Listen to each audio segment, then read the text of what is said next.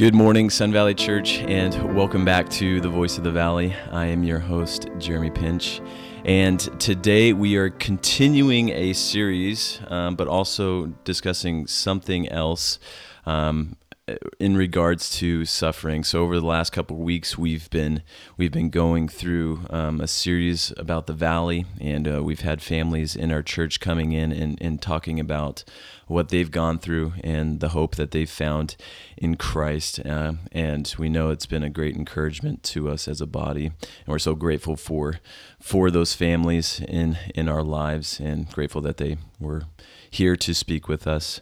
But today we're going to be talking about somebody else who's gone through suffering, somebody else who's walked this path of trial and pain and loss, but was faithful unto the end.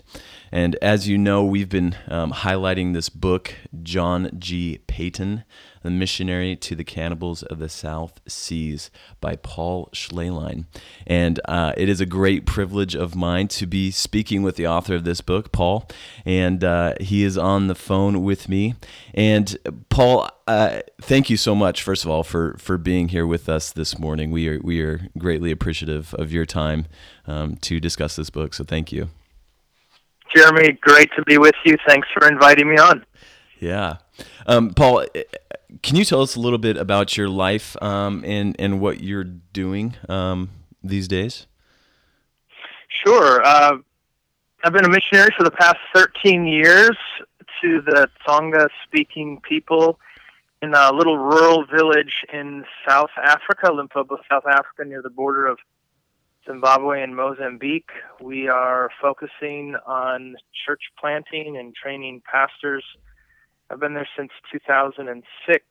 The Lord's blessed us with 6 children, and we focus primarily on teaching the gospel of Jesus Christ in the Tonga language to the people in our little village, along with reaching out to those Shonas in Zimbabwe. So how did you become interested in missions? What caused you to go that path? My mother asked me when I was 4 years old what I wanted to be when I grew up, and I told her I wanted to be a missionary in the woods. And she wrote that down in her diary, and the Lord's always kind of put that desire in my heart. I grew up in a great Christian home, and Christian biographies, specifically missionary biographies, were incredibly influential. Hudson Taylor's 2-volume biography was very formative. Shadow of the Almighty about Jim Elliot was excellent. Borden of Yale, and a number of those great missionary biographies were really helpful to me. I took short-term mission trips in high school, college, seminary, and then went off to the field when I was 25 years old as a single man in 2006, and was just living in a little shack for 2 years with the chief's family, and no running water, and didn't know the language, but I learned the language in that setting. There was a severe crocodile attack that we had in Mozambique that really shook things up, and some of the news got back to the U.S., including the ears of a nurse and a midwifery student at Vanderbilt University, who's now my wife, Melinda. So the Lord used that trial, that item of suffering in our own lives to bring us together, and so we've been there ever since, ministering to the people that we love. Yeah, well, praise God. That is an incredible story. Yeah, thank you for giving us a little glimpse into your life and how you became a missionary. But we're here talking about the life of John Paton. How did you become interested in this man, so much so that you would write a book about him? Well, I mentioned the great missionary biographies, and one of them is the autobiography of John G. Paton, published in the late 1890s. It's 500 pages, and it is a missionary classic. It cannot be duplicated, and I didn't try to duplicate it. but I also realized I wondered how many people in the pew would pick up a 500-page book last published in the 1890s. Now, of course, it's still in print because it's a classic. But I wanted to summarize his life, and then I also wanted to bring into the picture his wife's book, which is a good book alongside of it. It's called Letters and Sketches. So she kind of gives the female version of life on the mission field. So I wanted to bring those two books into play so that the church could be helped by John Paton. It took me about a year and a half to write, and it was just a great journey. Those great missionaries of the past, they all wrote journals, and many of them are forgotten. We don't know their names. They're long forgotten, but some of those great missionaries on the New Hebrides, they wrote a lot, and they had a lot to say about the life of John Paton, and I think this can help the church today. Mm. Yeah, I started his autobiography about 2 years ago, and I had to put it down after like the first chapter because the life of Paton's father was so convicting. It was hard to go on. Just a man who was so faithful to the Lord and to his family, and training up his children in the way of the Lord was so convicting. One of the great takeaways of his life definitely is his father. Yeah. Just reading about that lady that was sitting underneath his window and listening to his father pray out was so. It gives me chills. Gives me chills thinking about it. So, but yeah, what a amazing story about his father and his faithfulness to his son. Now you mentioned that you grew up in a home that loved the Lord and taught you in the ways of the Lord, and Paton grew up in a home similarly. How did that affect his life in the long term? Yeah, what a influence his father was. I mentioned in the book that probably the chief source that sent him to the field was really his family. Family worship was a major part of the Paton home growing up. John was the oldest of many children. His father was just a sock maker. He was a stocking manufacturer. His father had dreams of being in the ministry when he was a younger man, and it never worked out. But he and his wife determined that they were going to put their son on the altar, so to speak, and dedicate him to the Lord's service. Fast forward now, John is a very gifted evangelist in Glasgow, Scotland. He's unique in that he actually went to the mission field a little bit later on in life. He went in his early 30s, and the reason is because he was so successful as a minister back home. They were making calls and pleas for missionaries to go to the New Hebrides, where people had heard news of the past of cannibals attacking missionaries and killing them, and no one wanted to go and volunteer. They even cast lots, and they still couldn't determine. So finally, John volunteers. Who says, "I'll go," and it kind of backfired on the church. They didn't want to lose their star minister, so to speak, and so they said, "Hey, name your price to stay." Then they said, "Well, the fruit is going to die in the vine. All the work that you've done bringing these people to Christ, it's going to be a waste of your gifting." They tried everything.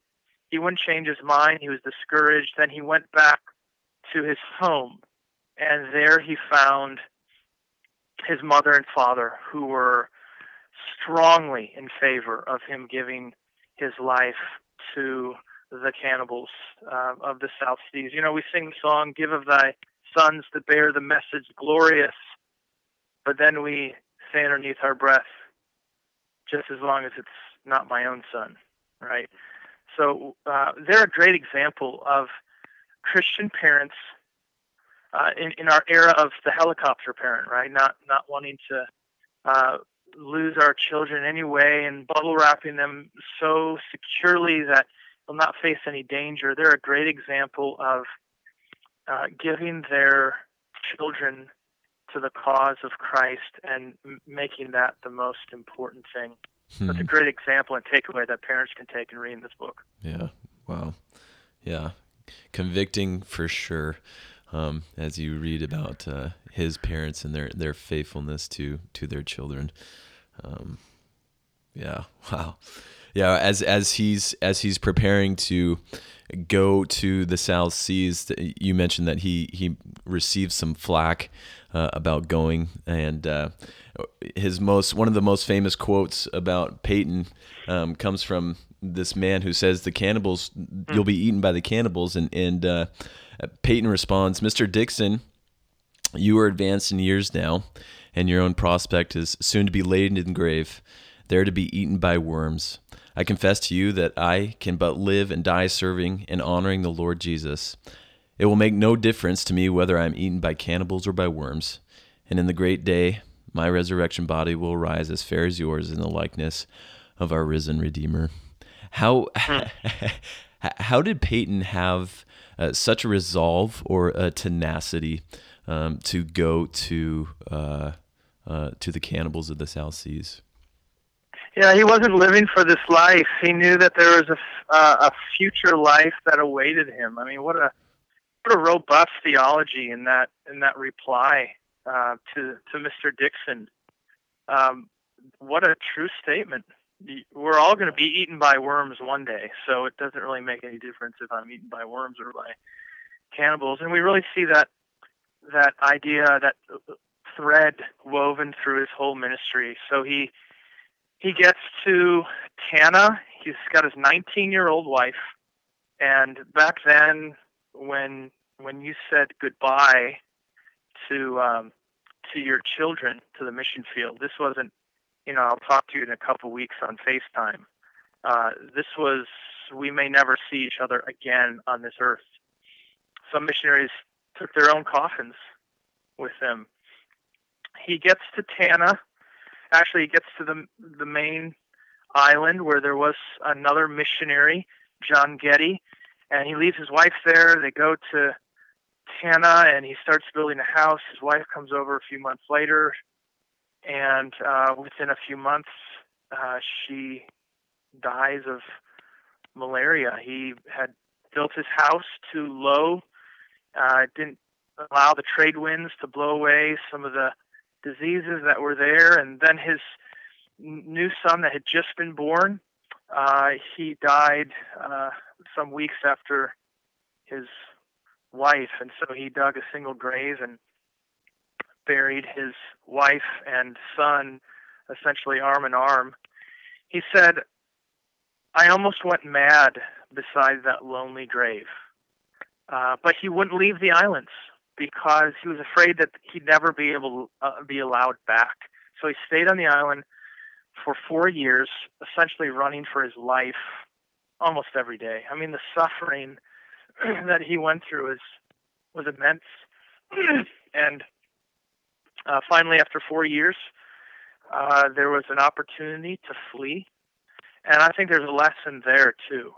I tried to develop kind of a theology of risk in the book because I was trying to determine, when is risk right? And there's a fine line between, being courageous and being a kamikaze and just dying for no reason. So I tried to develop that, and he felt as though it was a great opportunity to leave the island. He was gone for some years, and then he came back to a different island on the New Hebrides. He remarried, and those were really the fruitful years, 15 years on Aniwa. All the while, though, realizing that God has called us to a life of suffering. I minister in sub-Saharan Africa, where the greatest deterrent to our ministry is the prosperity gospel, which, of course, is imported from the United States. And it's the false gospel. It's a false teaching that says that Jesus came to earth to make us healthy and wealthy. If you ask the average pastor a question like, is it always God's will to heal us physically on this earth? The majority of the time they'll say yes. That's not what Scripture teaches. I mean, we've been called to a life of suffering, and there are so many reasons why trials are good in the Christian life. And Paton realized that, and he embraced the suffering. It made him a better husband, a better father, a better missionary, and a better Christian. Yeah, so we, as already mentioned, our church has been going through a series talking about suffering and how God has used suffering to encourage the saints here. And in your book, you say Paton's life in retrospect shows how God was employing these trials to prepare him for greater usefulness. How does the trials that Paton experienced, and you mentioned several of them throughout your book, how does Paton's trials prepare him for greater usefulness for the gospel? And how does that develop in our day-to-day lives? Yeah, I'll just think of, if you just look back at Scripture and all the ways that trials help us. I mean, trials show us God's love, right? The Lord disciplines the one he loves. Trials exposes our sin. You think of David, who he said, I have no health in my bones because of my sin, and the Lord used that physical suffering to reveal sin in his life. Trials prepare us for heaven. The light momentary affliction is preparing us for a future in glory. Trials teach us humility. It keeps us from becoming conceited. And I can't help but think that in those early days, after coming off 10 years of really successful ministry in Glasgow, that those 4 years of really arduous work on the islands, he did some great things on Tanna, but those were not the fruitful years. It was as the Lord was reminding him who does the work. And even though he was bent on going to the islands, I mean, it took him all of 5 minutes to essentially say, what am I doing here? He gets on the islands, he sees savages with paint and not knowing the language, and the ship sails away. I mean, this is real frontier pioneer missions, and yet the Lord used that to help him learn the language and to develop humility and to trust in the Lord. Prayer was such a major emphasis in his ministry. A lot of missionaries kind of focus on other kinds of things. You think of Livingston, who focused so much on exploration. You think of Hudson Taylor, who focused so much on the mission itself and bringing missionaries to China. And you think of Robert Morrison, for example, who focused so much on linguistics. But Paton was an evangelist. Paton, to me, is the quintessential missionary because he seems to reflect so much of what the early apostles did in the book of Acts. He went out to establish indigenous churches. He didn't want to plant Glasgow churches. He wanted to plant essentially self-supporting, self-sustaining, self-governing churches on the islands, raising up elders, giving them the gospel of Jesus Christ. There was a side of social ministry that he did, but it was focused primarily on establishing local indigenous churches. And that's what he did for 15 years on Aniwa. And I don't think he could have done that without those 4 years of suffering. The trials help us so much for others to see Christ in us.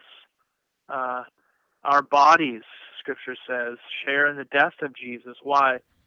So that the life of Jesus can be seen in our bodies. And I think that's very much true when you look at the life of Paton. Yeah. So when we look at Paton, should our thoughts be, I want to be like Paton, or I want to know what drove Paton to become what he was, if that makes sense? I don't know if that question makes sense or not, but yeah, we want to do the latter. But I don't think the former was wrong either. I mean, 1 Corinthians 11:1, Paul said, "Imitate me." So he wanted people to imitate him, but of course he said, "Imitate me as I imitate Christ." So I think Scripture does not just say imitate Christ, right? We have Hebrews 11 and those great lives that we can take great examples from in the Hall of Faith. So those are great men that we can follow, and of course only follow them as they followed Christ. I think Paton is a great example, but ultimately we want to find the root. We want to find what is it that motivated them. Not all of us are going to be like Paton. Few of us are going to be like Paton. So we have to be faithful in the place that the Lord has, that the Lord's called us to. And I think there are some things that really motivated him in his setting. And in our setting, it might be different, but the same things can motivate us. One of them would be how the Lord used trials to save the lost. Paul said, I endure everything for the elect's sake, that they may obtain salvation. So Paul and Paton was willing to suffer for the gospel's sake so that others could come to Christ. And wherever our setting is today, we need to be willing to suffer so that others can come to a saving knowledge of Jesus Christ. Yeah, what an amazing life to learn about. It seems like as I was reading this book, and as you have already mentioned, that Paton wasn't about the popularity. He wasn't about the gaining fame. He was more possessed by the making Christ known. Like his goal was to make Christ known, and if that meant uprooting and moving to the South Seas, that was his response. So what would be your encouragement? Because many of us probably will not go be a missionary to a different people group. But what would be a takeaway or a few takeaways that you would say would benefit a church? That how can we emulate this man in our day-to-day lives here? Yeah, I think it's a good question. I think reading this book is really important. Whether you read the autobiography or the biography itself, I think the biography can be helpful for young people. I think it could be helpful for the person in the pew, and it's even used in some seminaries as well in missions classes. I think one of the big takeaways from Paton's life is just his courage. It's just running through the whole book. He was a courageous man, and we need examples like that. We need men that we can read, and they're going to put steel in our spines, and they're going to give us courage, especially in our very comfortable setting of 21st century America, where oftentimes our level of self-denial is very small. We need stories like this. We need to see examples of men who forsook all to go to a dangerous place, who was countercultural, going against not just the secular flow, but going against the flow of broad evangelicalism. We need examples like that. So courage is a great takeaway from Paton. It's one of the major themes. The autobiography reads really like a thriller because he's just always running for his life. And he just faced so many difficulties. Another one would be evangelism. He was an evangelist at heart. He loved the gospel, and he loved telling others about the gospel of Jesus Christ, and he loved the doctrines of grace. God's sovereignty in all things, including salvation, that was not a deterrent to his ministry. It was a catalyst for his ministry. You think of the example in Acts 18 when Jesus came to Paul in a dream. Paul was discouraged, and essentially Jesus said, "Don't leave, because I have my people in this village." Maybe hadn't heard the gospel yet, but in a sense they were still his sheep, still his people. And then encouraged Paul. He said, "I want to be a part of this. I'm not going to leave. If you have your people, I know you use means. The means would be evangelism, to save your people. So Paul remained there a year and a half. That ought to be encouraging to us. If we have unsaved loved ones or family members or coworkers or neighbors, and they just seem so closed to the gospel. Look, the Lord has his people. It's not our job to save. It's our job to give the gospel to every creature, and it's the Holy Spirit's work to save people. That's a great example that we see in the life of Paton. And then finally, I'd probably say family. He was a great father. Many of his children became missionaries. His brothers respected him. His brother James was the editor of the autobiography. He adored his parents, his mother, and his father, but especially his father till the day of his death. He spoke often of them. And a lot of families today losing their children. And this would be a good book to find some really good truths about parenting and how to love your children. Well, Paul, thank you so much for taking time out of your day to discuss the life of John Paton and to let us know a little bit about your life and what you're doing. Thank you again so much for taking the time out of your day. Pleasure to be with you, Jeremy. Thank you. If you want to read more about Paul Schlelein, you can go to his blog or his website at betweentwocultures.com, and he has posts that you make regularly, it seems like, yeah, it's a great website to check out and learn more about Paul. So I would encourage you to go there. And also, if you have not read this book or have not picked it up, I would encourage you to do so. I don't think we have any more on the bookshelf, but go to any online resources, Amazon, Christian Book, Banner of Truth, and pick up this copy of John G. Paton by Paul Schlelein. It's a great book, it's a great resource, and it's a great encouragement. And I guarantee that you will not be disappointed reading through this book. So I would encourage you to pick up a copy of it. Church, we love you. We look forward to being with you on Sunday and next week on The Voice of the Valley. Have a great day.